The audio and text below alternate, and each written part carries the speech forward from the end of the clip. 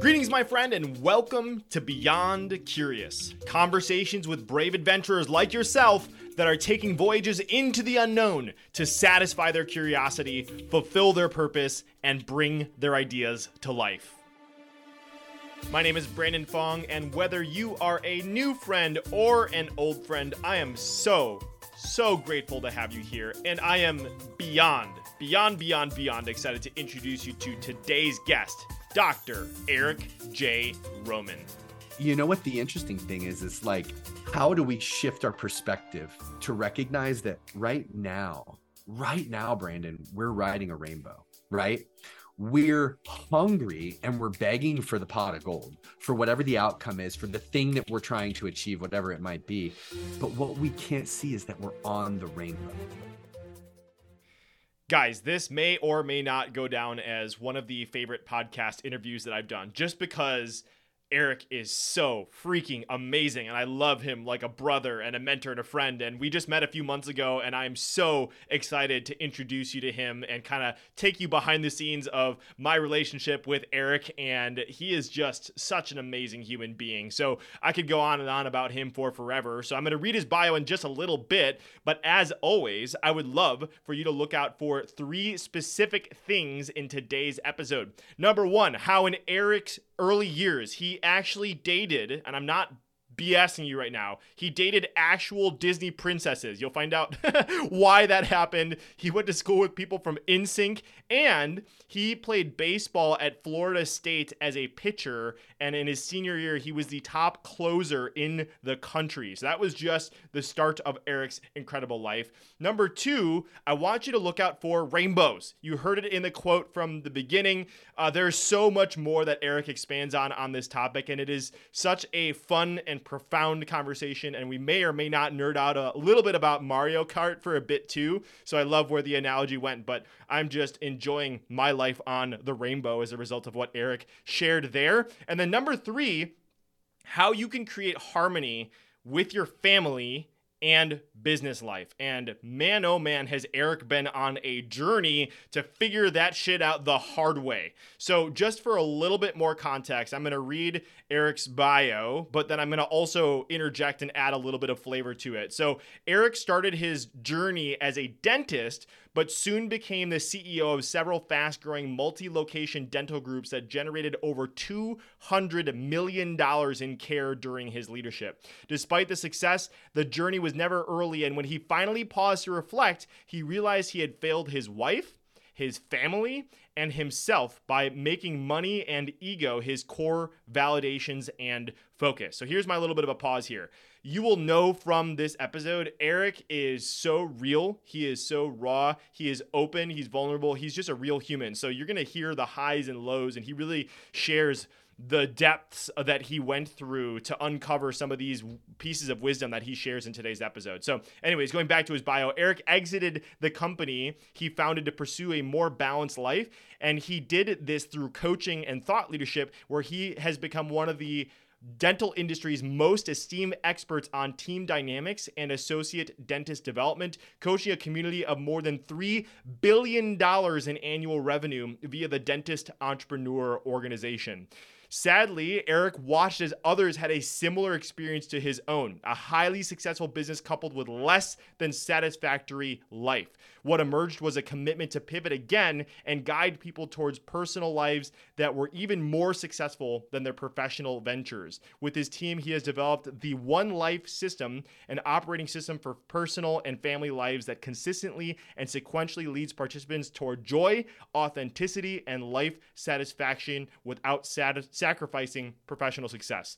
So that is like the bio, but man, let me give you a little bit of a story about how I met Eric. So a few months back, you guys have, if you're following along on all these episodes, you'll notice I'm bringing out a bunch of people from one specific event that happened a few months ago at the time of this recording. But I attended Benjamin Hardy's annual event. His AMP Platinum group met, and that is where I met Eric. And Eric and I met because of that event and hit it off right away, thanks to Ben. But also, we have a really good mutual friend, John Davey. John is my partner that when I ran my first in-person experience called a Curiosity Quest.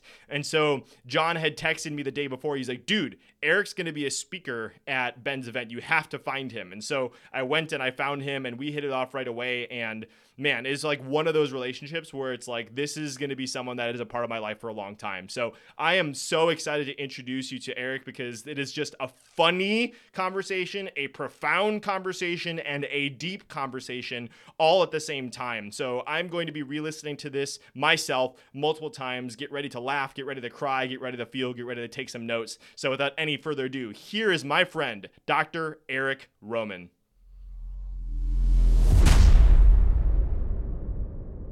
Mr. Eric Roman, my buddy, my bromance, the guy that's got the coolest man bun that I've ever seen. Welcome to the show. Super excited to have you here, brother. Thank you, Brandon. I didn't know that the man bun had you. I let my hair down today for this interview. So yeah. However you let that mane fly is good for me. If you're listening, you can tell Eric and I already have a little bit of a bromance built in. So this is going to be an epic episode.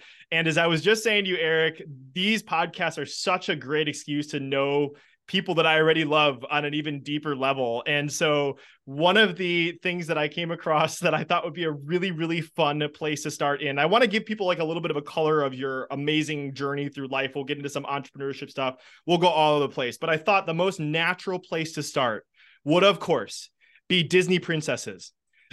So I found out you're raised in Orlando, Florida, grew up watching Disney get built, and I found out that you may or may not have dated a Disney princess or two in your earlier years. So not too many people can say this.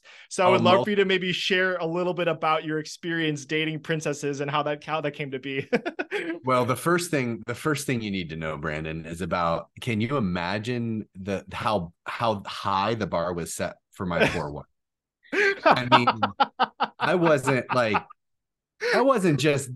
just dating like, some like really awesome girls. I was dating Ariel. I was dating Cinderella. I was dating Snow White. Like, I mean, we don't make movies about these women because they're just so. We make movies about them because they're incredible. And so, I mean, I had to ask for King Triton's permission, like no. all the stuff. It was actually really cool. Now there's a less glamorous side to it as well, Brandon. I also dated Peter Pan. I mean, listen, like that was before it was cool.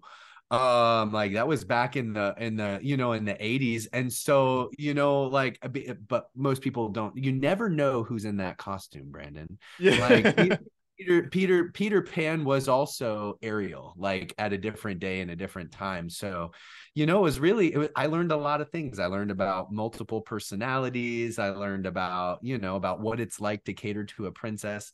But yeah, it was, growing up in Orlando in Disney's backyard, right across the street from Universal 2. That's a really cool place to grow up. And at least it was for me in the 80s. And so I definitely got to enjoy the fruits of it for sure. Is it also true that you went to school with somebody that was an NSYNC? Oh yeah, totally. Yeah. Joey Fatone. Joey Fatone was at my high school. So yeah, like actually my high school had a lot of they ended up a lot of people in show business or acting. Oh man, what was the guy that went big with Despacito before Bieber got it? Shit. I can't remember his name. Went to my high school. He was part of a boy band at my high school with Joey Fatone too. And so a lot of actors, Wayne Brady was a graduate there too. Yeah, it's kind of wild, kind of high dude. I mean, if that's your start in high school, I mean, you got a lot of momentum to build, and you've done some amazing stuff since then, obviously. But what a childhood. Oh, okay, yeah. I mean, that was like the pathways in life. I was sitting right in boy band place, but turns out I couldn't sing and I couldn't dance. So that wasn't gonna work really well. Yeah, well, but you could play baseball. So I know another behind the scenes thing is I had a poor attempt of having music playing before Eric showed up today, just because I've been excited about doing that. And I happened to randomly, I'm like, what song should I pick? And I picked Crazy Train as the intended song, which ended up not playing. And then Eric's like, yo, that was my walk-on song, which is epic. So Yeah. I know you've lived multiple lives, but one thing that I've noticed as a pattern in getting to know you over these past few months, Eric, is like your willingness to check in with yourself and like understand when something's not in alignment anymore and like making a jump into that next level of alignment. So no kind of a weird way of framing like a baseball thing, but I would love for you to maybe share a little bit about your baseball career, because I know that was a big part of your life and you ended up leaving that behind for the next phase, but maybe share a little bit about that journey for you. You know, it's such a different story when we look back than when we were in it, right? And so what I recognize now, you know, baseball was like a salvation for me in a sense. Baseball gave me an identity. And I had, you know what? I had my 10,000 hours really quick because I had a couple of buddies in my neighborhood, and I was not, as a youth, I wasn't an exceptional athlete. I was a really late bloomer. I wasn't super agile or anything like that, but I got my 10,000 hours in the hood, like on the streets, playing baseball, like, you know, tennis balls, hitting them in people's windows, all that sort of stuff. And the next thing you knew, I was a great high school baseball player. And I was a pitcher, and I was at a big high school. When you pitched, you didn't hit.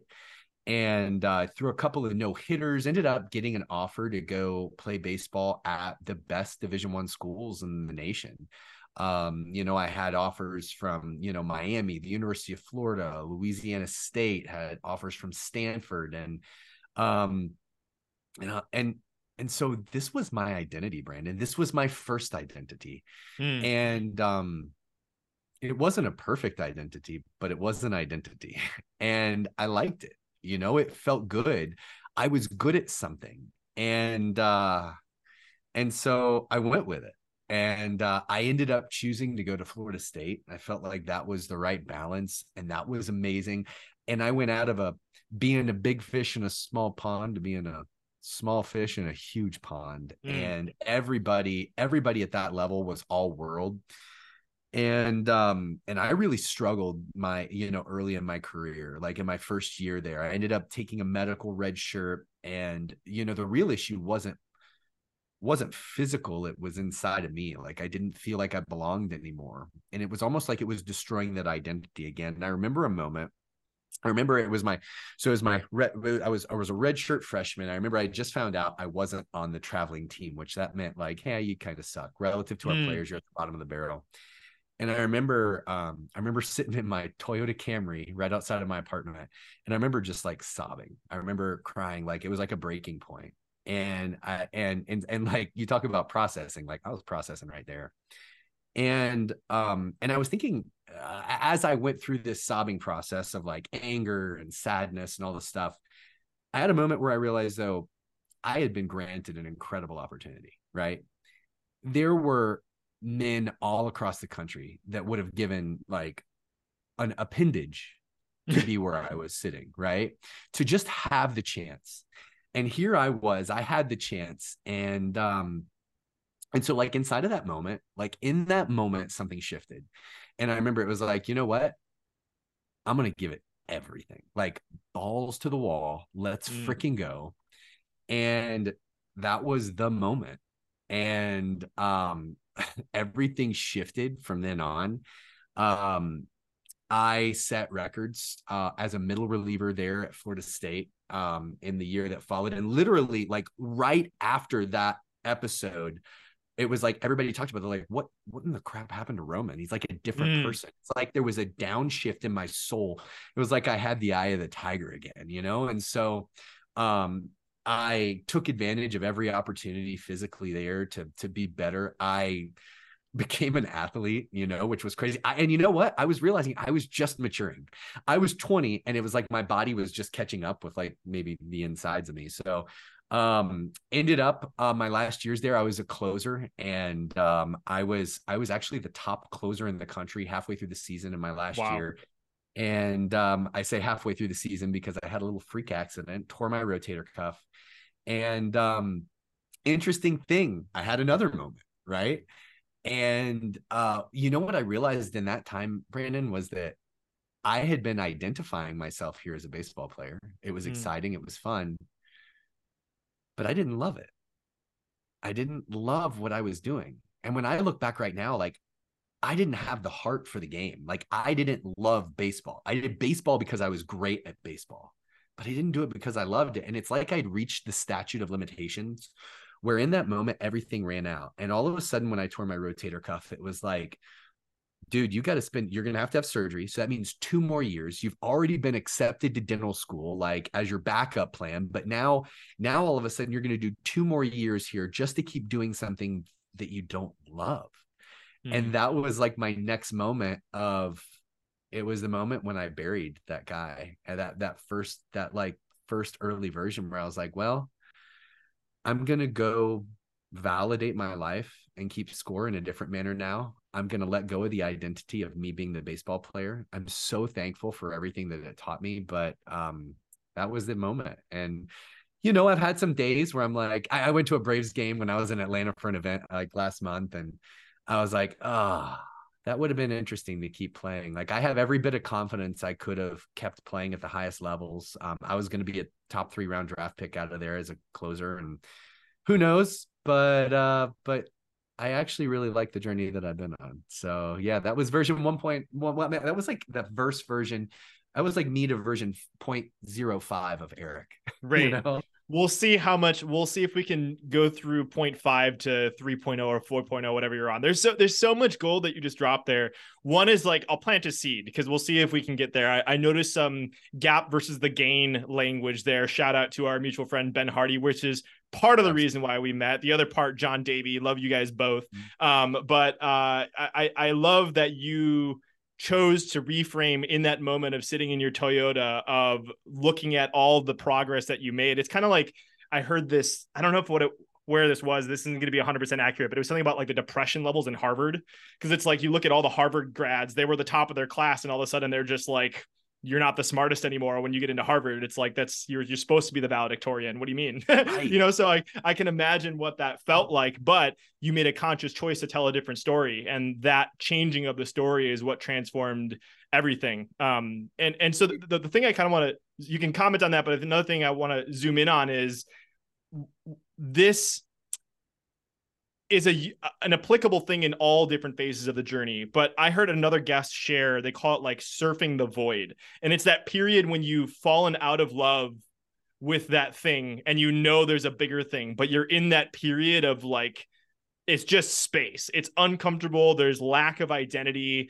And I know you're kind of going through this in a different variation right now, which is really interesting. But I think this is a really juicy thing that not too many people talk about. And you've been in this spot multiple times in your life as you've continued to 10x and evolve, to use Ben Hardy's language. But maybe if you could paint a little bit of picture of what it's like in that void of being like identityless and still making that transition to something bigger.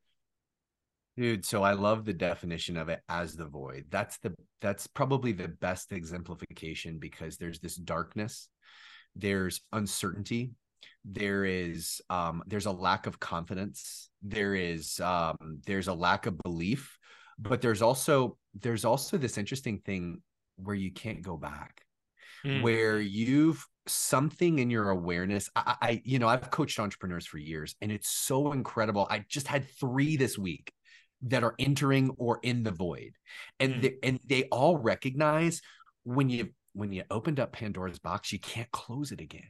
And so you recognize you've left that, whatever it is.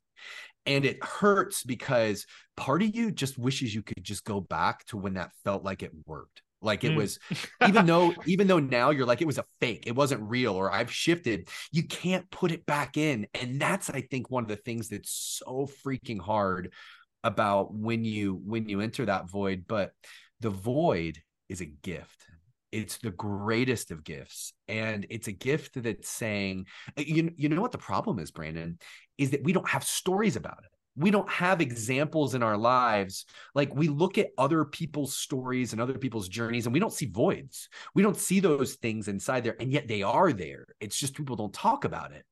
And so we think we're broken. We think something's wrong. And you know what else? We have all these false concepts of what our journeys look like. We all see linear journeys. We all think that tomorrow should be better than today and the today after tomorrow. It's like this, oh, every day is better than the next one, or I'm on my path, right? Mhm. Ain't nobody's journey looks like that. Mine's got dips and dives. I'm hoping the only thing mine looks like this, waves, right? But or maybe even I call it a staircase, right? And sometimes I have to just rest and chill on a stair for a while before I have the energy to go to the next one. And all I'm hoping for is that the slope, the average of those journeys is moving in an upward direction. But the power comes from the dip. Dude, it's like a freaking trampoline, right? When we jump on trampolines, we harness all of our power down in the base of there. It's like and everything's stretching and everything's ready to go. And that is where the energy comes from to propel us up higher. If we don't push down, we don't go up. You aren't just going up like, you aren't going to get anywhere.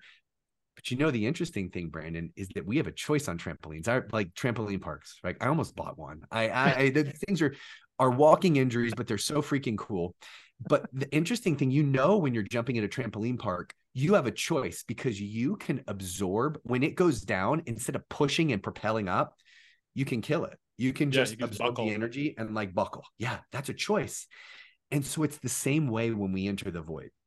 It's the same way when we're in there, because when I sat there in the Camry moment, by the way, I name those moments in my life so that I can give them power. Like I name them and I put titles to it. I've got Starbucks moments. I've got the Camry moment, right? I've got dude, I name them as I go. And so in the Camry moment, I had choice. And I could have buckled right then and there under the stress of the negativity and the pain that the void gave me, or I could have propelled myself up. Like that was just the option that I was given. So the void is power, dude. The void, like maybe what if we told a different story? What if okay, here's a book, like The Power of the Freaking Void, right? And what if we always think about the wins and the victories. What if everything that we do is about how quickly and how well we engage the void? How often, right? Like my life is better because of the time I've spent in the void. What a different way to look at it, right? Still hurts though. 100%, 100%. And it doesn't surprise me that at one point you considered buying a trampoline park. But have you? Those things are gold mines. have you read or seen? This is the second time this has come up this week for me. Ray Dalio's Principles. He did like a summary video. Did you see that summary video by chance? I've watched some of the summary video, and it just got me so excited. I read all the principles, and then my mind was forever transformed. Yeah. So, I mean, there's that, like, for those of you that haven't seen this, it's like Ray does this great job of like creating a digital representation of going throughout this journey. And like the figure they keep using is this dude running and sprinting and then falling and going on a loop. And then the loop, if you can kind of imagine, like an upward trajectory loop, a down loop, and then a spiral, like kind of up at higher. And I think there's like a part in that explainer video where it's like they show him going through the loop, but then they back out and they see that like the dude's journey has just been a series of these upward loops, but like you only see one at a time, right? You kind of forget like, holy shit, this is like a really curly journey. And that's like a big thing that I've seen. It's like the hero's journey that you talk about in Joseph Campbell so much. It's like, you think it's like it's a cycle. It's a cycle that repeats. It's like the death and rebirth is a part of the hero's journey cycle. And it's like that empowers you to kind of start at a different spot. And so I love that we went there, because it's like I don't hear that many people talking about it, and using more gap versus the gain. Again, I'll clarify this later, but like just comparing yourself to somebody else, you never understand what trampoline moment that there could be in that you don't even have conscious awareness of. And it's I love this concept of the power of the void. So I wonder if this goes anywhere, but I heard an epic quote. I'm sure your brain can figure out a way to connect the two, but I heard an epic quote. I'm like, I want to hear Eric talk about this. Talk to us a little bit about the pot at the end of the rainbow. You have like a really cool quote about this. Would you mind sharing a little bit about that? Yeah, dude. So, wow, you're good, man. You pull out all the, I don't remember the first time I said it. I probably said it, and I've discovered in my top secret, I've discovered I produce no original thought, that somehow everything comes from somewhere else. Like I'm starting to subscribe to that theory that there is no, 100%. like there is no real art. We all just copy. But I was doing a presentation about 8 years ago, and I talked about how everybody's chasing the pot of gold at the end of the rainbow. That's how we live our lives, right? Whether we call it delayed gratification or whether we call it like we are outcome based in the way that we operate, we're all reaching for something, right? But what do we know, at least about the reality of the pot of gold at the end of the rainbow? I moved to Utah 4 years ago, and we get the best freaking rainbows. Like, I'm not kidding you. In 4 years, I have seen a dozen double rainbows. I have even seen a full freaking triple rainbow. I mean, you imagine Wow. that on YouTube, how that would have gone full triple rainbow. Triple rainbow. I know, Wasatch Mountains in the background, triple rainbow. My kids were mind blown. Um, no matter how hard I try, you never get there. You never get to the pot of gold, to the end of the rainbow. You will hit some milestones. You will have some things, but I think it's sort of our human concept. It's that we're always reaching. It's that we're always going after something else. There's always going to be a new thing. There's always more money, is one of the things I say.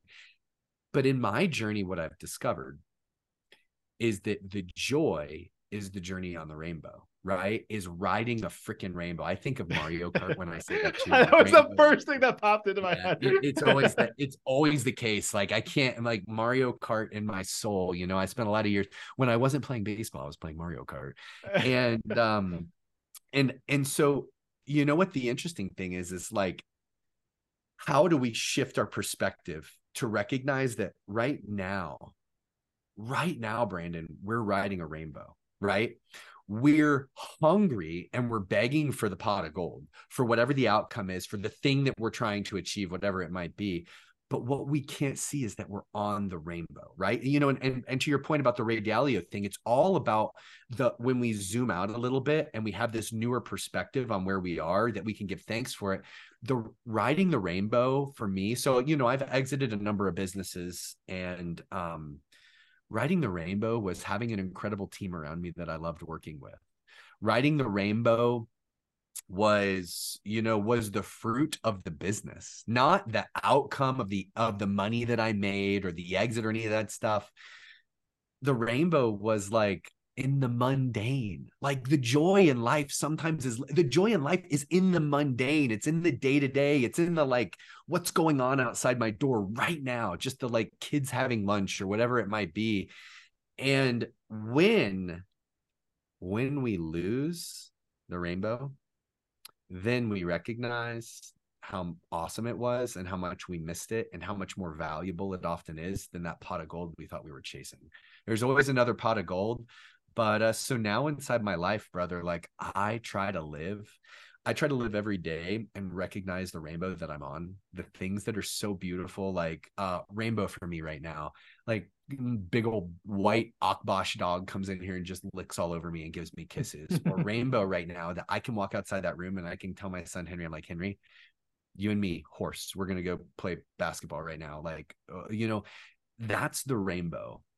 And I look at all the big, hairy, audacious goals I still have inside my life, all the things I want to build, all my massive transformational purposes and things like that.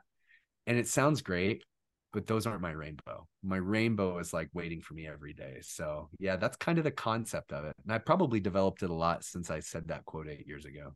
That's so freaking epic. I want to like do some improv yes anding to that.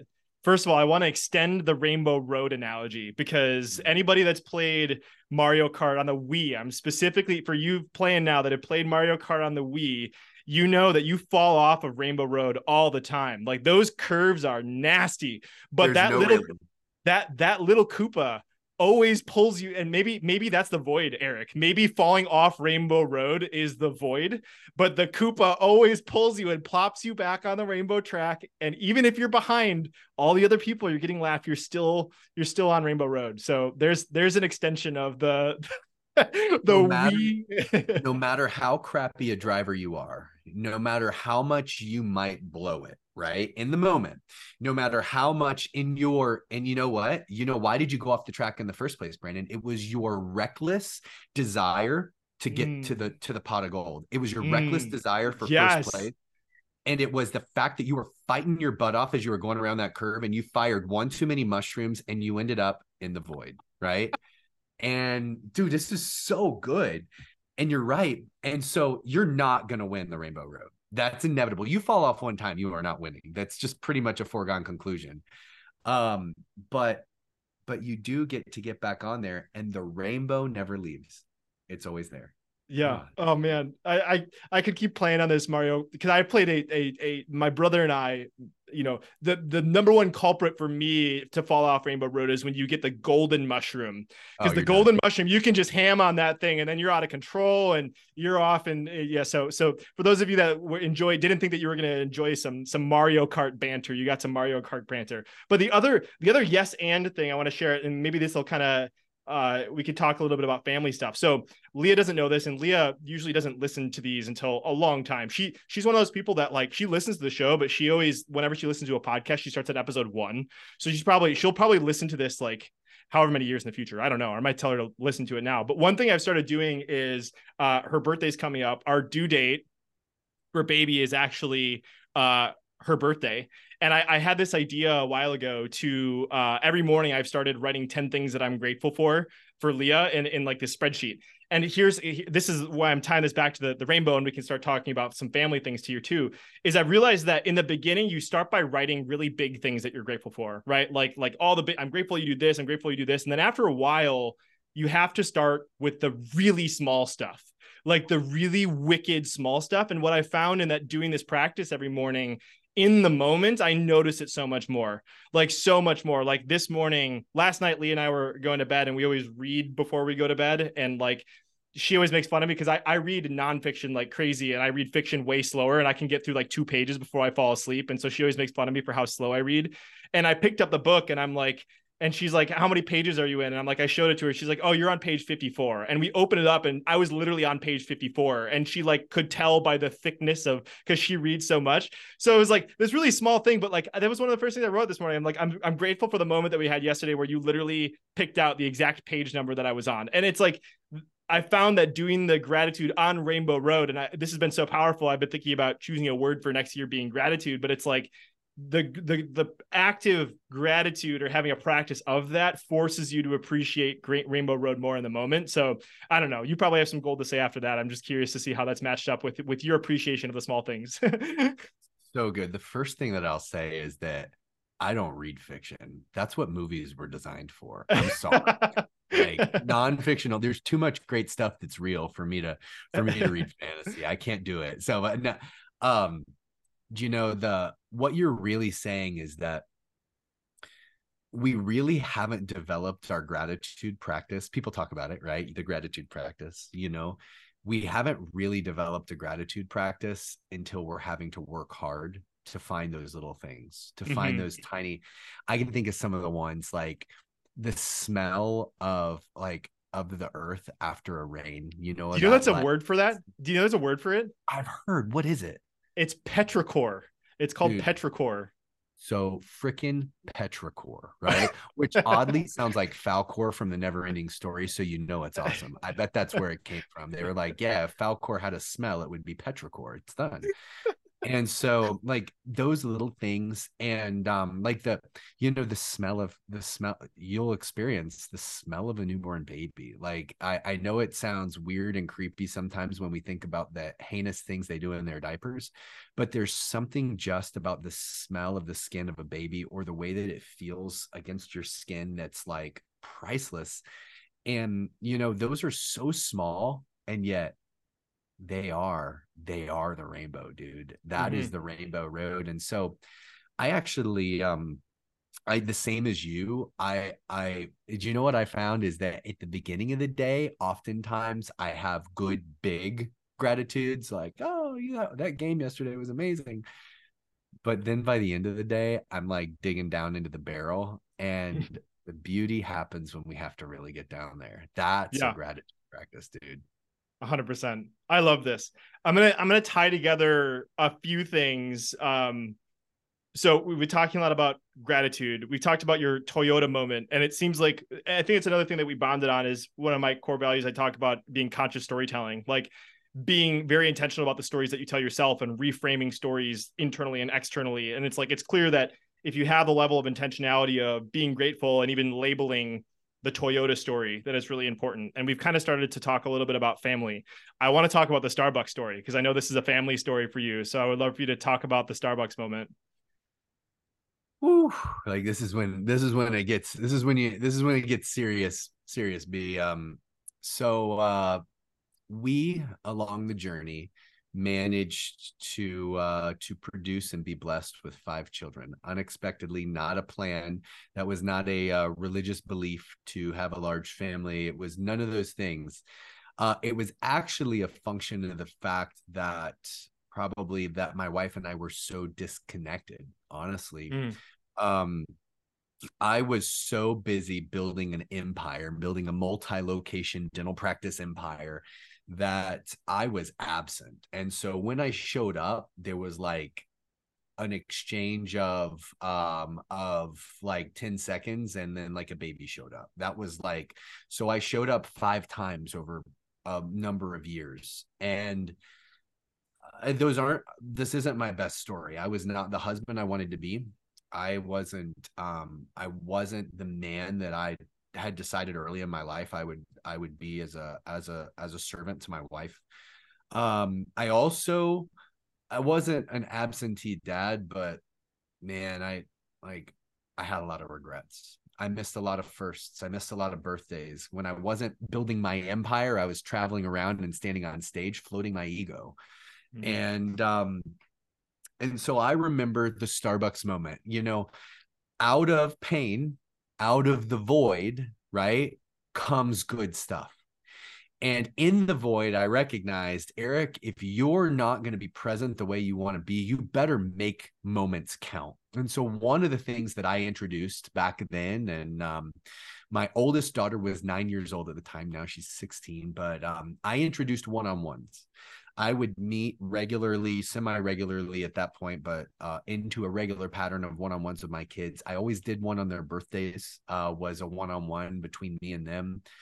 And one of the things I did in the one-on-one was a simple set of questions. How am I doing as your dad? What would you like more of from me? And what would you like less of from me? And this happened at a Starbucks in Fayetteville, North Carolina. And I remember the like fluffy drink that my 9-year-old daughter ordered. And I remember sitting there and I remember asking that question. And all of a sudden, like this deep wisdom. And she said, Dad, well, I'm 9 years old now. And in 9 more years, I won't be in our house anymore. I'll be out of school. I'll have moved out. And obviously I'm closer to mom. I spend more time with her, but Dad, I feel like I need you more in my life. I feel like I need more of you. I feel like I kind of identify with you more. And I love how hard you work. And you've always told me that the reason you work so hard is so that we can make more memories together and have more time together, which was factual. That's what I always said. And so then she came with the dagger and she said, when is that day going to come? When will that day come? And I mean, what the crap, Brandon? Like 9-year-old in a Starbucks. Like I just bought her a coffee. She should be hopped up and like just ready to buzz off into the and she drops that like life hammer on me. And so in that Starbucks moment, it was funny because it's like everything stopped for time.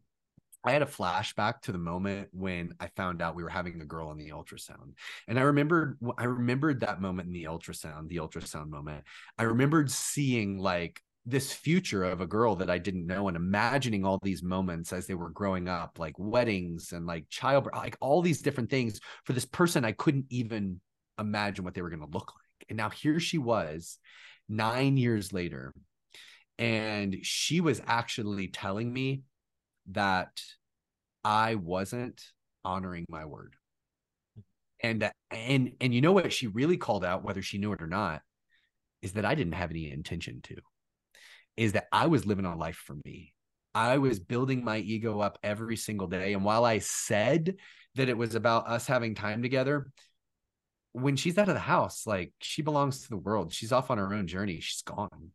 And I realized I was about to miss that opportunity, not just with her, but with 4 other kids, that really I desired to have a relationship. Brandon, this is the perpetuation of wealth. Wealth isn't about me leaving them money. It's not about me leaving them a house or a trust fund or any of that crap. Wealth is about my wife and I passing on the one thing that's most unique, and that's just us and our essence, the good and the bad. And I realized I was missing the opportunity to transfer my wealth to my daughter and to make those great memories while she was young. She didn't want my money. She didn't even know how much money we had. Like, didn't matter to her. She wanted me. She wanted my time. She wanted my engagement. She wanted us to be able to get to know each other. And so in that moment, I decided it's time to change. It was time for me to let go of everything that I built for myself. That was actually the moment. That was me beginning the process of finishing version 1.0 of Eric. That was like, hey, all of this was you validating yourself to everybody else in the world as a baseball player and now as a businessman and a dentist and whatever. And it was time for that to come to an end. And it was time for me to really become the person that I've always wanted to become. And so it's funny because the next day I went into my partners inside the business and I said, guys, like, it's time for me to go. Like, I've made a decision that I'm going to change my life and that I'm going to start by exiting this business. I know it won't happen overnight. I'm going to make sure it's profitable for everyone, but it's time for me to move on to a different phase of my life. And it's time for me to actually put first the things that I say are first inside my life. That was like the priority moment, because Brandon, like, how often do we ask someone, if you're dying, what are the most important things in your life? You list them all off. Well, how does that match the expenditure of your energy right now? Mm-hmm. Right. And I recognize, like, the things that I said were most important didn't get practically any of my energy. It certainly didn't get my best energy. It didn't get my first energy, and it didn't get much at all. And that Starbucks moment was huge for me. That was when and so I say that version 1.0 of Eric was officially buried on the day that I closed that transaction and exited that business and shifted to a new state of prioritization in my life. Wow. Yeah. Gonna go back and re-listen to that. That was epic. Thank you so much for sharing. So powerful. I can literally picture myself observing that occurring for you. And you and I have had several conversations about this, about being entrepreneurs tend to be very 100-0 in pretty much everything. It's like all in or not. And I know that this was such a dramatic moment for you that you reassessed so much. And so you made that correction and you went 100-0 family after that. You had some incredible learnings and insights from that shift, going 100-0 family. So I think that tends to be the tendency. It's like, okay, fuck it, let me burn the bridges, let me go this way. So talk to us a little bit, as somebody that has been 100-0 business. Yep. And that turned into 100-0 family. I would love for you to share about your experience on the 100-0 family side. Well, let's just say I blew it. so here we are as entrepreneurs.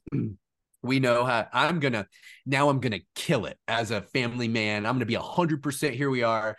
And in like 48 hours, my wife was like, if you don't find something else to do, I'm going to murder you, and it's not gonna work. And my kids were like, Daddy, we don't want to spend this much time with you. Like, we still have friends. Like, we need you to. And so again, I say, like, I was driving 100 miles an hour and I slammed on the brakes and I decided I'm going to drive 100 miles an hour in the other direction.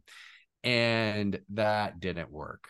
It was a royal failure in every way. And actually, like, again, for entrepreneurs, now all of a sudden I'm sitting there, I'm like, great. So I sold everything for this, like, and I can't even figure it out. And, again, guess where I was, Brandon? Hola, Void, long time no see.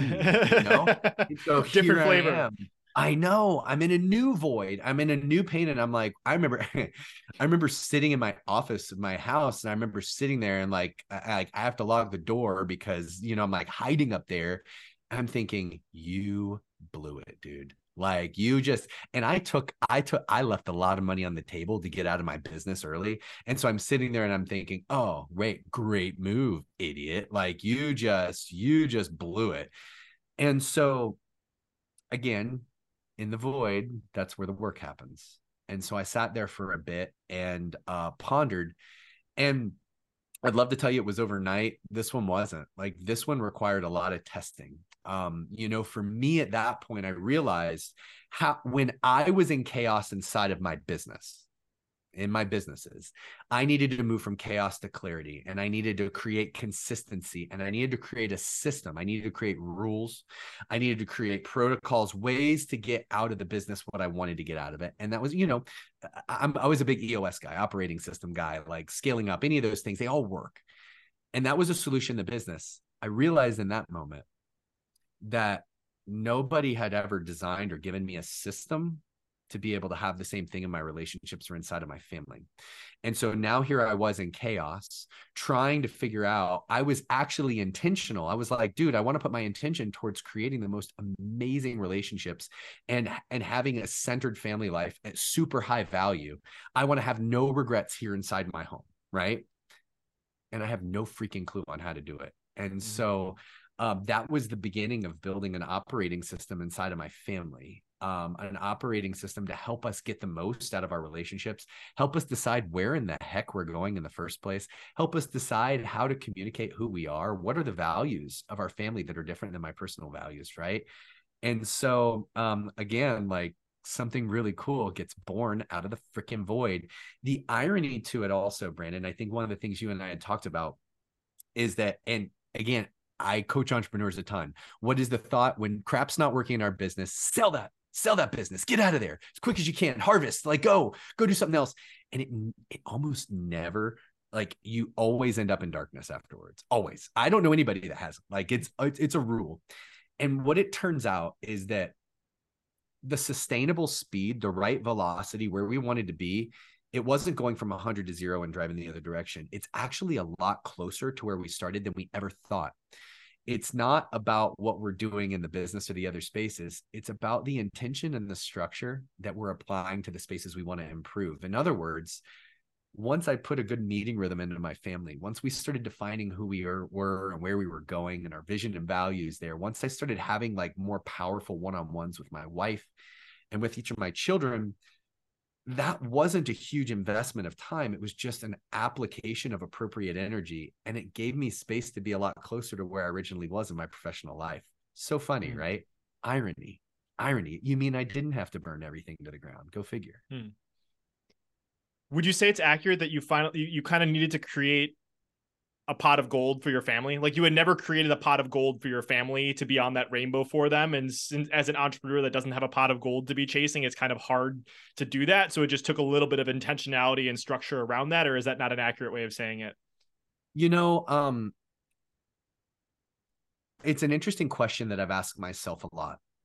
I think a lot of it has to do with each of us and our individual relationship to money. In other words, what things, I did not know this at the time, things you learn after an exit, relationship with money.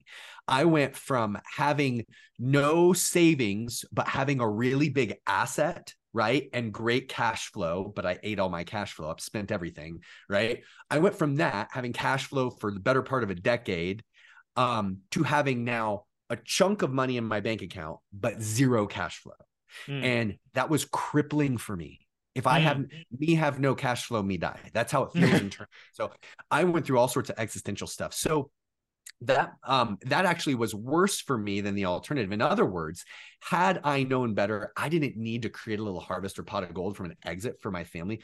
But you know what that was, is it was the tipping point that gave me the energy to be able to apply my energy then. Because nobody had an operating system for me. Nobody said, hey, Eric, I see where you are, big guy. You don't need to go burn everything down and sell your business and do all that other stuff. Here's the solution. Let's create some nice boundaries and let's work on these things. And you can, and you'll actually have more energy to give to the business. Nobody said that to me then. That's what I say to people people now, Hmm. as an option, not the absolute. But so had I done it all over again, if I had to, I would love to have retained. I would be healthier retaining cash flow than I would be sunsetting everything and turning it into a big chunk in a bank account. That's healthier for me. Hmm.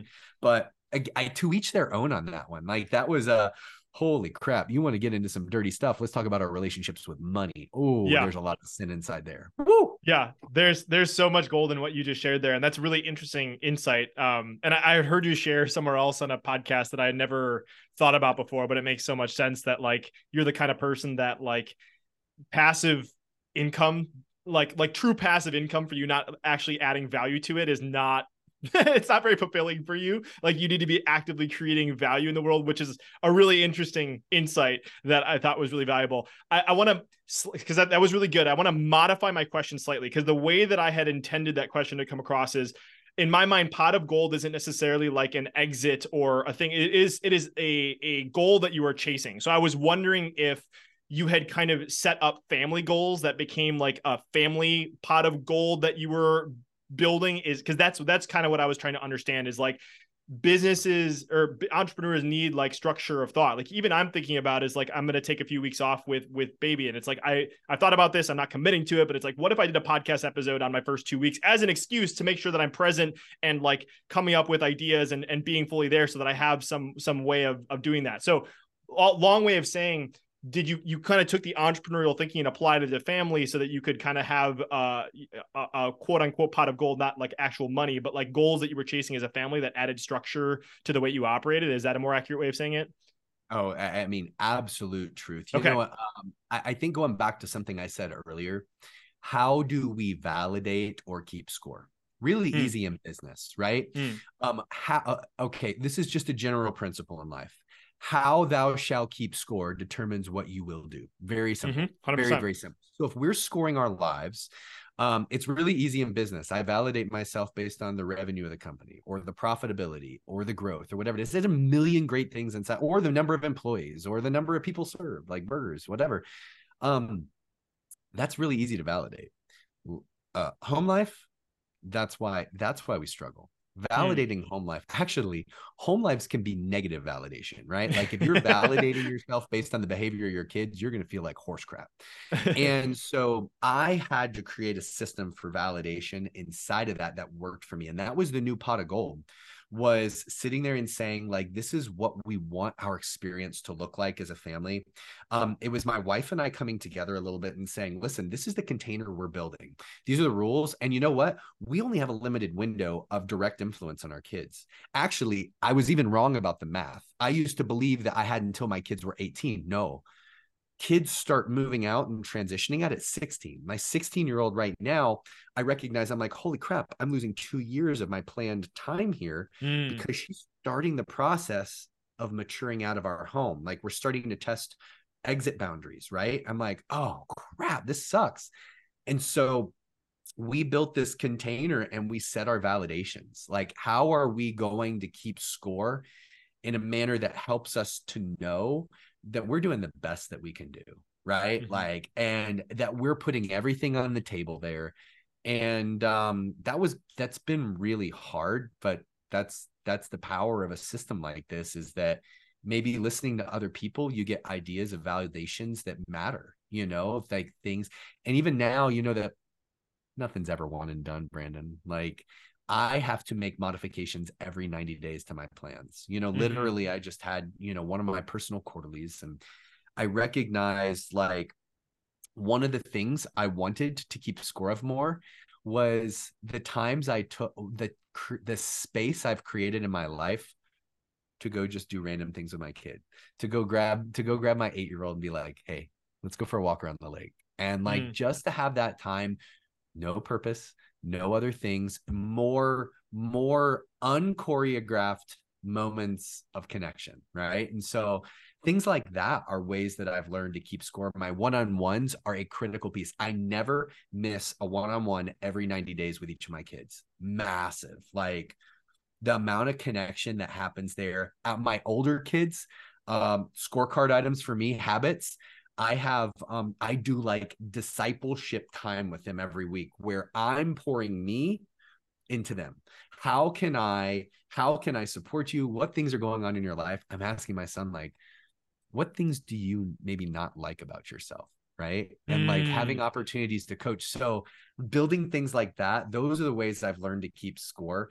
I don't keep score based on outcomes. Like you don't keep score by saying, wow, my son seems like he's a really screw that stuff. Like, you don't get to determine those things. Your kids are going to become who they become. That's fine. Let them be them. I'm keeping score by how I pour into them and how I'm there. So yeah. How about that? Did that answer it a little better? Heck yes. I love that so much. It reminds me of I recently had on Nir Eyal on the show. He wrote Hooked and Indistractable. And my biggest takeaway from that was like how I engineered my productivity system. Cause it's like, I think a lot about like my old system was like getting stuff done, like checking stuff off. And like Nir's like the only thing that you should be measuring is the amount of time that you're doing what you said you were going to do. Again, another outcome thing. Right. And so it's like that simple shift of like, I love that, of like not what the kid does or any of that stuff, but like what are the investments that you're making, and kind of creating a system around that, I think is absolutely beautiful.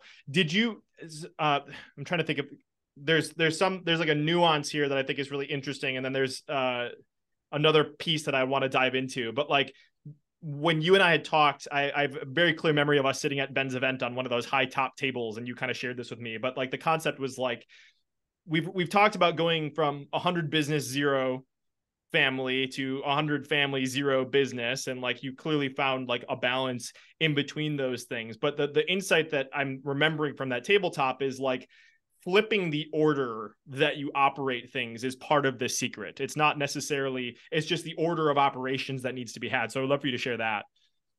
You know, I don't know when I discovered this one. I think you know what? I do know when I discovered it. I discovered it because when we would do our quarterly operating system meetings inside of the business, right? We would sit down, we'd say, okay, here's all the crap we got to get done this year. Okay, what are we going to get done this quarter? Okay. I mean, we'd put all the plans together, and I would allocate 100% of my freaking time to those, you know, we call them rocks in EOS, right? Like the things that had to get done this 90 days. And so then I'd get done, you know, with this all day session. And like, I've got all these rocks. I'm like, got a lot to do this quarter. Like, we're going to crush it. We're going to win the world. Then I'd go home and I'd sit down with my family at the table, and I'd sit there, and I like had a moment one day where I looked around and I realized I allocated 100% of my energy, and none of it was to them. Mm-hmm. None of it was to the people that I said mattered most. But here's the thing, Brandon, like I am like this really capable entrepreneur. I take one for the team. I sacrifice. So here's what I'm going to do. I'm going to go over and above for them. I'm going to give them, they're going to need 15% of my time, maybe, or 10% of my energy. So I'm going to go 100% to my business, extra 10% of overtime I'm going to give to my family. Yeah. Play on, player, right? There we are. And then as the journey continued a little bit for me, I realized, oh, but dude, you're tired. Like, when are you feeding yourself? When are you taking time to rest your body, or to like go to the doctor, or to do the things you need to do to be, shut up, Eric. Don't talk to me about those things that you need. You need to sacrifice for everybody else. You don't need that crap. You can rest when you die. Like all the stories, hustle, grit, all the things. And so I was content forever to give everything I needed to give to my business and whatever overtime to my family. But newsflash, our businesses are always an inexhaustible need. Never, there's always more stuff to do there. Always another project, always another opportunity, always another market to enter, or a new location to build, or any of that sort of stuff. So in other words, we were playing a game that we couldn't win. I was never going to win that. And so that pyramid where my business got the big time, then my family got some overtime, and I got no time, I turned that puppy upside down. I changed the order in which I applied my energy. And I started by applying my energy first to what I needed to be healthy. Dude, I love Simon Sinek. Leaders eat last, but if leaders don't eat, nobody's there to lead. Plain and simple. And I wasn't feeding myself, right? And so I didn't take much time, but I needed to sit there and say, what does Eric need to be able to have his energy? And then the next place, I said, what do I want to give to my family this next quarter, this next 90 days? Where do I want my energy to go? What does my schedule need to look like for it? What trips are we going to be taking, downstream? Like, what things matter inside of this important space? And so I allocate my energy to those two spaces before I go to my business to allocate my energy for the next quarter. And guess what? You're thinking, well, I'm screwed. I'm not going to have enough energy to give to my business. No, it doesn't work that way.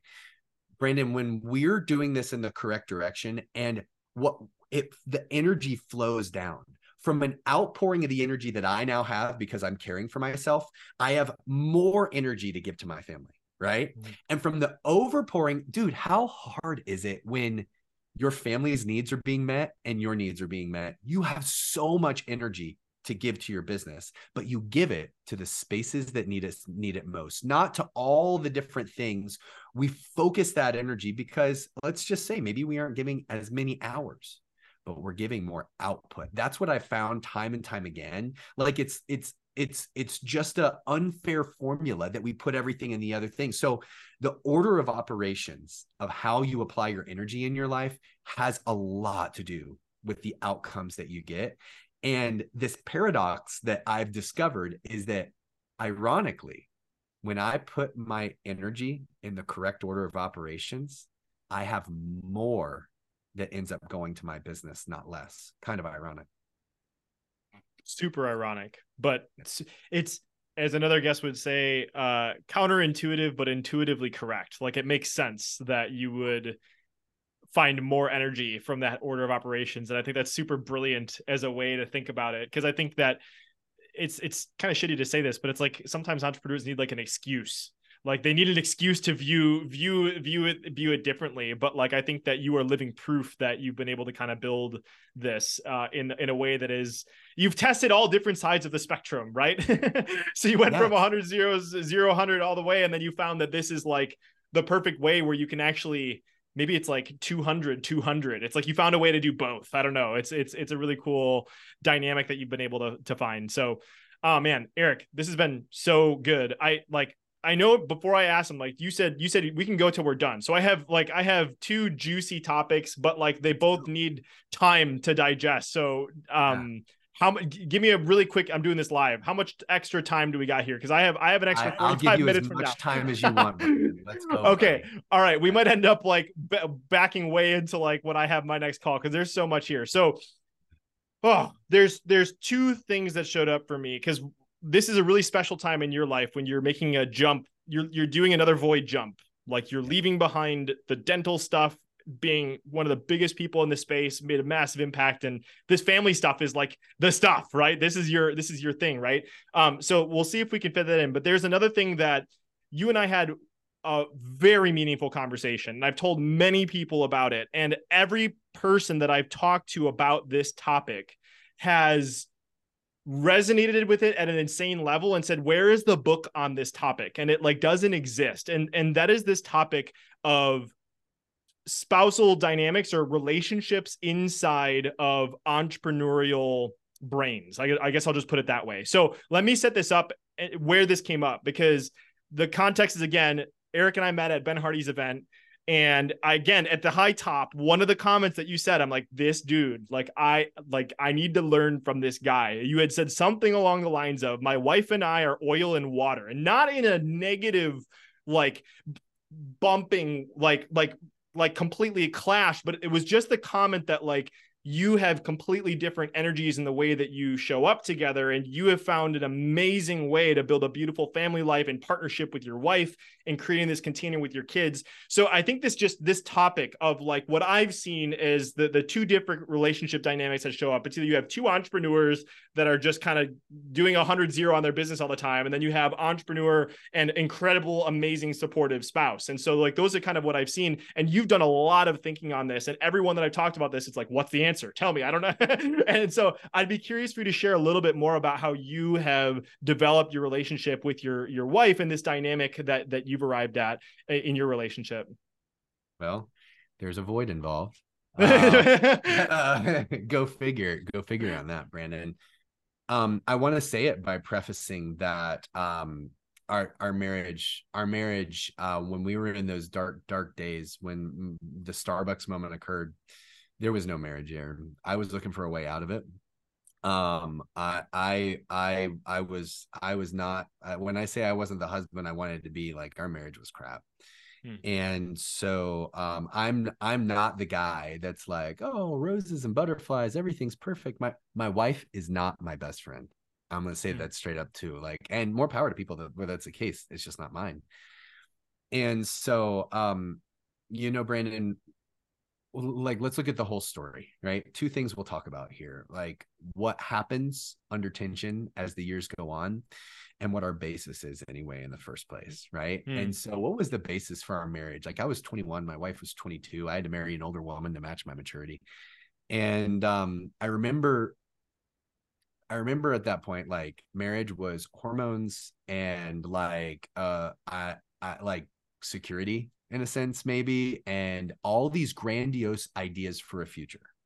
All these grandiose ideas, and where the crap do those come from? They come from the books we read and the movies we watch and the entertainment and everything. And you know where else they come from? They come from the false beliefs we have about our own parents' marriage, right? My wife and I have both since learned everything we thought about our parents' marriage was a lie, was wrong. And so here's the deal. And like, we know that the media is not really helpful and stuff like this. So in other words, we had the most ridiculous concept of what marriage should really look like and how our interaction should go. It wasn't realistic at all. And guess what? That crap burned to the ground pretty quick. Like, we had trouble right out of the gates. We were dealing with childhood traumas, and we were dealing with, a separation from our families and all sorts of stuff in ways that was just showing up and we didn't see it coming. And so let's just say it sucked. Like, it wasn't a lot of fun, and it certainly wasn't roses and butterflies like I thought it would be. Things didn't get better, right? Things didn't get better because here I am, like, I'm a grower. I'm like very introspective, making all these changes, and I'm kicking butt in the world. I'm becoming a professional. I'm starting a business. I'm blowing it up. All this stuff is shifting. At the same time, my wife is a very different person. First off, I didn't really know how different we were when we got married. Maybe you had a spreadsheet I should have used. I didn't have it, and it wasn't a perfect assessment. And so she's going on a very different journey in her life than what I'm going on. I'm building these businesses, and she's actually like trying to figure out who in the world she is. She's keeping score in a totally different way, particularly as she's starting to raise a family. Long story short, we are at an accelerated rate. We are growing further and further apart. We don't even understand, like, we don't even have similar things to talk about. The only thing actually at one point that we shared in common was the fact that we both had contributed to the genetics of these children, right? Like, that was how far apart we really were. And that was when it was at its worst. And I had to sit there and have this thought of, what is this marriage? Who am I inside of it? What are my commitments, etc.? And I'm not manifesting any of this on anybody else. You have to decide what yours is, right? But for me, I did have a couple of principles. I did sign up for better or for worse. I did sign up for that. Those were vows. I said it and I meant it. And when I married my wife, I made a commitment to her. I made a commitment to her in sickness and in health and in all the other crap. And this was all sickness. Like, and we were down with the sickness, right? And even though at that time I didn't like, really, in a sense, who she was, it felt like she wasn't going where I was going. She didn't ever want to ask me about all my entrepreneurial things. She didn't want to go watch me stand on stage. Like, what the crap, huh? Why don't you want to be a part of my life? Even though I didn't necessarily like who she was or like want to hang out with her, I still loved her. I still had a deep love for her. And I asked a different question. Instead of saying, how can I get out of this? I said, well, what might it look like? The road sucks no matter which direction I go right now. I just get to choose what road I take then, right? I get to choose who I get to be, and the story I get to tell is my future self inside of this, right? Again, stories, right? I'm choosing the story that I get to tell later on down the road. And I made the choice, and she made the choice too. Like, you know what we're going to do? We're going to make this a priority, because it hadn't been. We hadn't nurtured it. We hadn't cared for it. We hadn't given energy to discovering who the other person was. But you know what our big problem was? Is that we thought we knew who we were way back at the beginning when we got married. We didn't have a clue on who we were. And even worse, we're both changing. We're dynamic beings. What did you look like inside of yourself 15 years ago, Brandon? Well, guess what? Us and our spouses are no different. Here's the thing on marriage. If you think in marriage that you and your spouse are going to change at the same rate, are going to change, have the same changes, or like, it's just a lie. That's why marriages break so quickly. It's because we're like, well, I didn't like who she became and she didn't like who I became. Well, that should have been what you expected, because you're both going to change. And so we made a decision to redefine what our marriage is going to look like, in that we're going to be a safe space of loving and supporting each other to allow for the changes of what they're going to become. In other words, instead of me deciding who my wife needed to be based on who I married 20 years ago, I decided I was going to love her and I was going to hold space for her and I was going to give her the room to become and discover who she needed to be.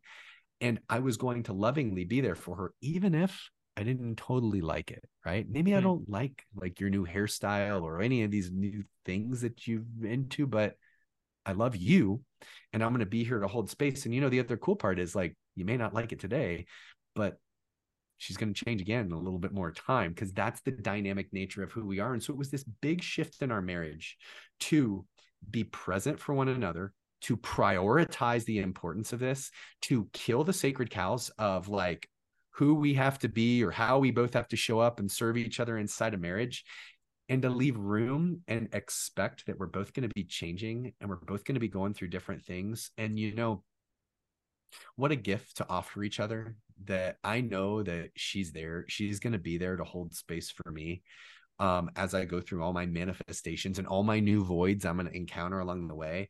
She's going to be a constant. And when she recognizes I'm in one, she's going to be there and she's going to support me, and and she does. And I can do the same thing for her without a necessity for who I need her to become, and with her not having a necessity for who I need to become. And it's been a blessing, to say the least, for both of us, to relieve ourselves of the burdens of unrealistic expectations, and to also commit that, like it or not, we're here to love each other and provide space for us each to grow. Mm-hmm.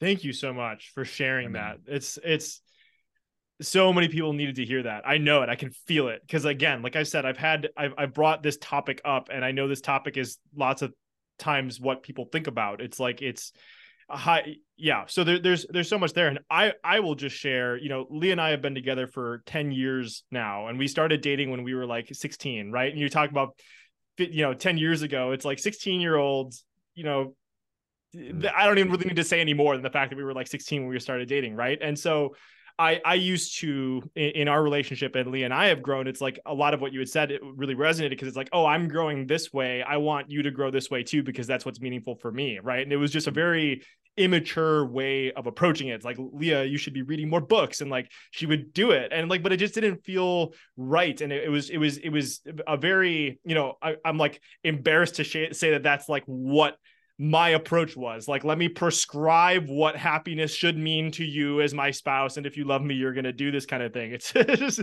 gross, but you know what, it's part of how we've grown. And that's what's really been special, is exactly what you said. It's like helping each other to uncover what that authentic version of yourself is going to be, and supporting each other in that journey, I think, is really powerful, and creating that safe space. I want to highlight one component of this, because you have also had conversations about this topic with other entrepreneurs, and like, for the person that might be listening that is that high flying, let's say they're single now, they're that high, they're where you're at a while ago, high flying CEO, 100-0, crushing it in business, crushing it everywhere.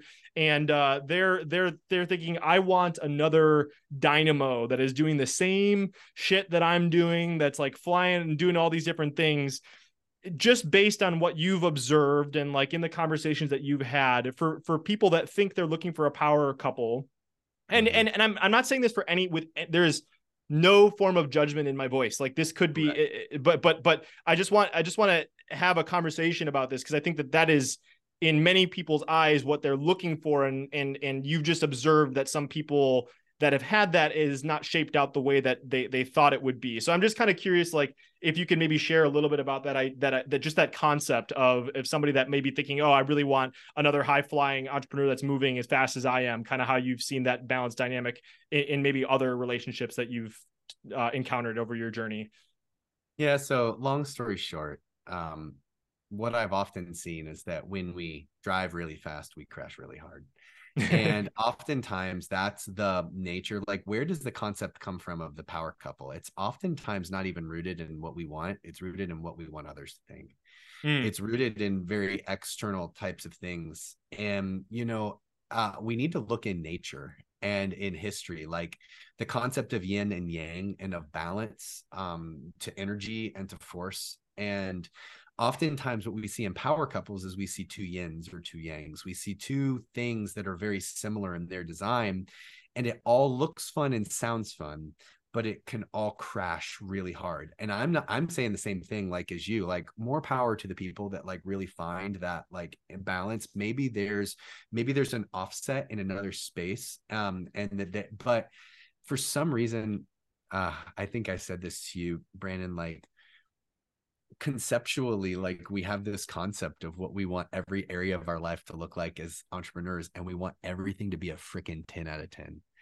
And that's not actually the best way to serve ourselves in sustainability or in getting our other needs met, right? And so sometimes we just need to be considerate that what we're imagining isn't the right thing perhaps for us. And it's okay. It's okay as an entrepreneur for your relationship to not be a 10 out of 10. I just want to give you that space. It's okay for things in your life to not be perfect. I think it's part of the problem solver's dilemma, is that when we create solutions, that's what entrepreneurs do. Who are we to accept anything that's less than perfect? That's a lie. That's a lie in a story. And I've had to spend a lot of time living inside of that lie and sitting there and saying, actually, maybe my greatest beauty is in the imperfections. It's in the things that suck about me. It's in the places where I'm forced into the void. The last thing that I'll say here also, like, relative to this, some of the greatest power inside of my businesses have been places I've gone to as voids inside of my life, right? The void of my family made me a more exceptional leader for my teams. The void in my marriage made my message so much more powerful and gave me a different voice to appeal to a different audience. And that's part of my unique impact. And so oftentimes we think of these things and we fail to consider that these are for us. These challenges that we're given are gifts to us to go into the void. And it might not be about the thing. It might not be about your kids. It might not be about your family or your marriage. It might be the fruit that it bears for a different space inside of your life. So yeah, I will just, to your point, like, I had the concept of being a power couple. Like, it's what I wanted. It was alluring to me, and it wasn't authentic. It wasn't mine. It wasn't necessary. And so I'm really grateful that I decided that my marriage was just for me and for my wife. It was for us. It was something that was designed to be unique to our journey and to our lives. And it's not necessarily for anybody else. It might not even be for our kids. We actually have things we're teaching our kids now about things that don't work well in our marriage. Holy crap. Like, our parents are still telling us their marriages were perfect. Right. And we're telling our kids, hey, your mom and I might have been a little bit more considerate about our marriage in some of these areas, some things for you to consider. So Whew. Yes. Thank you. Like I said, I know this is so many people have wondered about this. Is one of those internal dialogue topics that everybody thinks they're having on their own, but I think is just gonna. So I think as you enter your new phase of sharing, family operating system, we can talk about that. I think it's just such a juicy topic. And I think one thing I just want to pull out in what you said, and then we can talk about this new phase, is like just the fact that you had the introspection and insight that maybe this idea of having a different relationship dynamic was my concern about others people's perception of me and how I show up in the world, right? And like how, I don't know how this isn't saying this about your story, but it's clearly not coming from a place of true love and fulfillment for yourself. If you're looking for having this, whatever it may be, for other people rather than what's really true and authentic for yourself. So I appreciate you being willing to share some of the lessons from your voids vulnerably and openly, because I know that it makes the world of a difference. So we can kind of shift to this this final jump here, because I think it's really cool, because when I met you, you're literally in this process of like sunsetting in a different, healthy, not 100-0 way maybe, but like gathering all these different voids that you've gone through, of coming to this realization that hey, this side project of like helping people with their family and their operating systems, that's really what lights me up. And it's kind of like what you talked about before. It's like Pandora's box. You opened it, you saw it, you saw the power of it, and like you can't go back. And this is really calling to you. So I would love for you to maybe share about this transition that you're making now, of like a new void that you're going through, of this entrepreneurial journey of bringing this wisdom and empowering families to have these operating systems, to have deep conversations, to have one-on-one with kids, to have that overflow into the business. So I know it's kind of a loaded, but we'd love for you to share about what's coming alive for you as you kind of jump into creating this new phase for yourself. Well, a principle maybe inside here to start with that I've discovered, Brandon, in life, how often is life or the universe trying consistently to tell you something that you are resisting because of your ego, because of your ambition for something else? In other words, how often have we charted a course, but the wind is telling us, hell no, you ain't going there. Like, you need to go here. When we look back, we're always like, life was always right. I always appreciated what life said, even the hard stuff. I appreciate where life took me. But then why are we wrestling so hard against the things that life is trying to tell us? And so I turned that into a rhythm. I have built these cycles over years and tested them with entrepreneurs, where every 90 days, I have a lot of activities and sequences that I do. And one of the tools is I ask myself this question of like, Eric, where does life like keep pinging you and trying to convince you of something, and you're probably not listening? And it's a fun introspective activity. And I realized it in part because of like you said to me when we were talking one time, you're like, Eric, when you talk about your life, your personal operating system and your family, like your countenance changes relative to when you talk about business. And your countenance is excited when you're talking about business and building operating systems for companies and helping them scale. Like, that's fun, but everything shifts. And you know what's funny? I was getting that constantly. Like, people are like, wow, your countenance shifts when you talk about this. Wow, you're so in. And I recognized, hey, dude, life's talking to you. Shut up and listen. And so, like, the cool part about it is as a CEO, like, I build systems. I'm a very systematic leader in a sense, but I'm also very heartfelt. And what I recognized in my journey, when we're in chaos and we need clarity, we have to have a system to get there. We have to have a process to follow. Now, it might look different for every person in execution, but we have to have frameworks. We have to have structure. And yet, in your business, there's so many great systems. When something's broken, you've got a marketing company you can call an agency, there's a consultant, there's so many solutions. What do you do when it's you or it's your family that's not working? And honestly, the only solution we had for any of that isn't a super structured solution is like, go do counseling. Go to a counselor, right? And we've got no capacity in counseling in our nation right now, and we're probably not going to for a decade, right? I love it, but it's also not very systematic. How do you feel today, Eric? Where are you? And so I recognized that there was a need for a tangible process to move us in our personal lives, and me, Eric, being Eric better than anybody on earth, right? And then from there into my family, a sequential process to move us from chaos into clarity and move us to who we want to become. Sometimes for a lot of us, it's just discovering ourselves. And so in that moment, like this past quarter, I recognized like, oh, it's time. It's time for me to sunset this portion of my life where I've been teaching entrepreneurs how to build big healthcare businesses and shift to teaching out entrepreneurs that have been successful how to have the life that they've really always wanted, and that probably has been sidestepping them, or that they've been missing, how to not feel like, as I did, that I was a slave to my business, that my business was actually making all the calls and in control of me and not the other way around. And over the past couple of years, I've been quietly building this with a dear, dear friend, and it's amazing. And it's, you know, what's funny too, Brandon? It's really a company that's built on a retreat format. How cool is it that all you have to do, your only commitment is to you take every quarter, you take 2 days for yourself. That's all you're going to do. From the moment you take off to the moment you land, you're just 100% invested in you being centered, in sometimes discovering you, in making sure that you're executing on the rhythms and mindsets that you need to become your future self, that you're seeking to become, and that you even know who that future self is going to be, all those things. And I leave every single time with energy like nothing else on earth. Like I feel like I could drive 1,000 miles an hour. I come out of there, and the other thing too is I leave with so much excitement to see my kids again and to give them big kisses.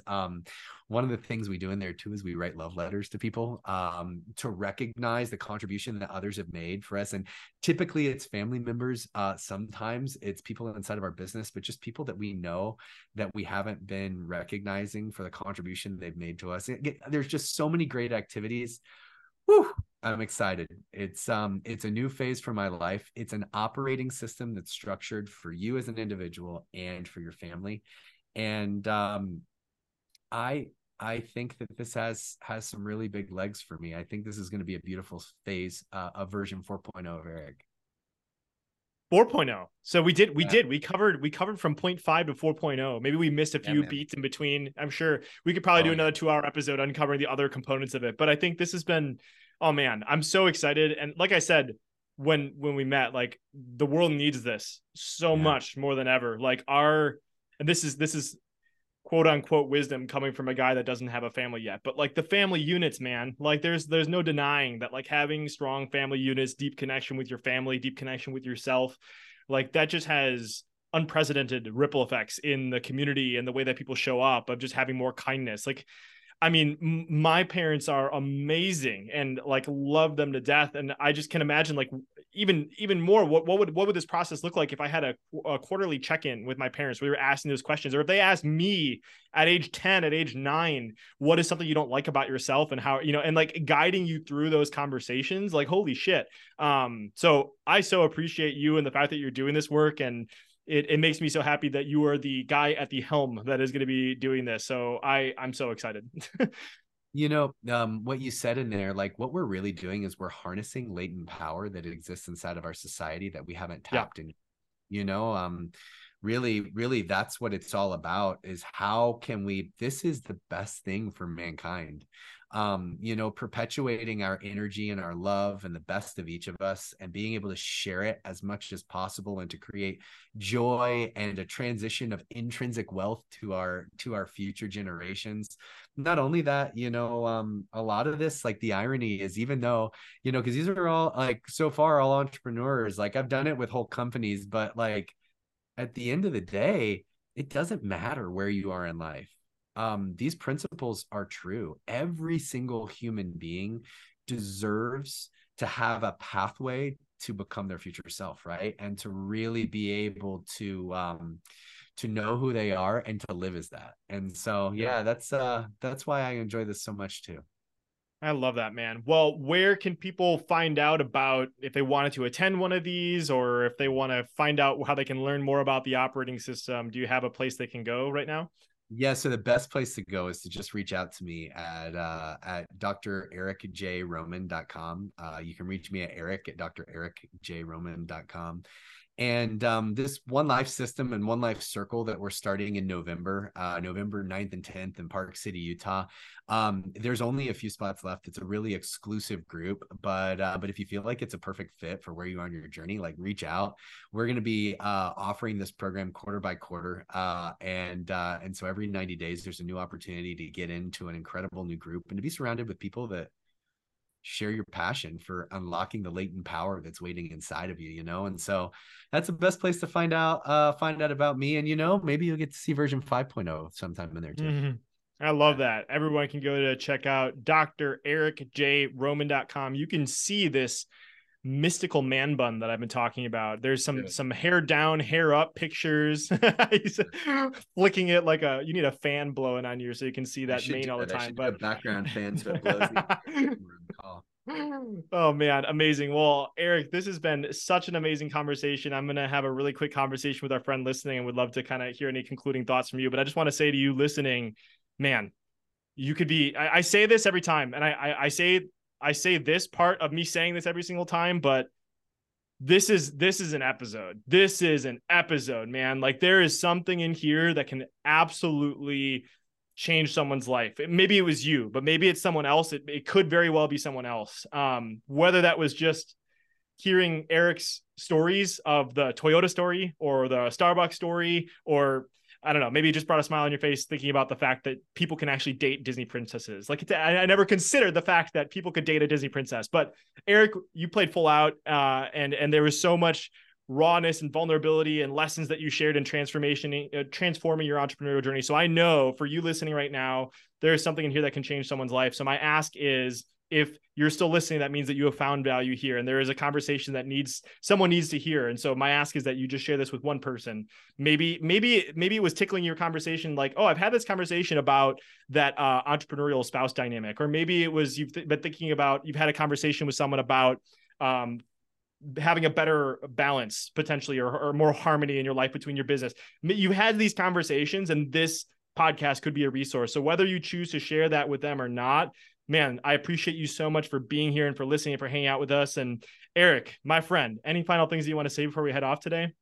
You know, Brandon, you built an incredible container. Like that's what you do such a great job of for your guests. And so I just want to continue to honor that. And I think it's also a really great message to everyone to be considerate of how we can build containers that unlock the latent power of other people that are around us. You know, how are we making that contribution to others? And Brandon, I honor you for how you've done that for so many people and how you've chosen to share that with your audience. So thank you for allowing me to be in your space. Thank you, brother. And I'll say this too. When we met, man, it was like, there's something, it's one of those moments that's just seared into my brain. It's like, oh, this guy, I just like the first conversation we had, you were like, yo, John said that we needed to talk. And then it's like, yeah, we need to talk. And then we talked about outwitting the devil for like 30 seconds. And then we came back. It's just every mind blowing conversation. So I feel like I've known you my whole life, despite the fact that I've only known you since 2 months now. Is that something crazy? Like 2 months, but it's like, I already view you as a dear friend, as a mentor, as a brother. I love you so much, man. So thank you for coming on, for sharing your wisdom. I'm sure this is not going to be the last of Dr. Eric J. Roman that you friends are listening to. And I'm just so excited to continue the journey with you, man. That love is mutual. I can't wait, brother. Appreciate it. We'll talk to you soon. All right.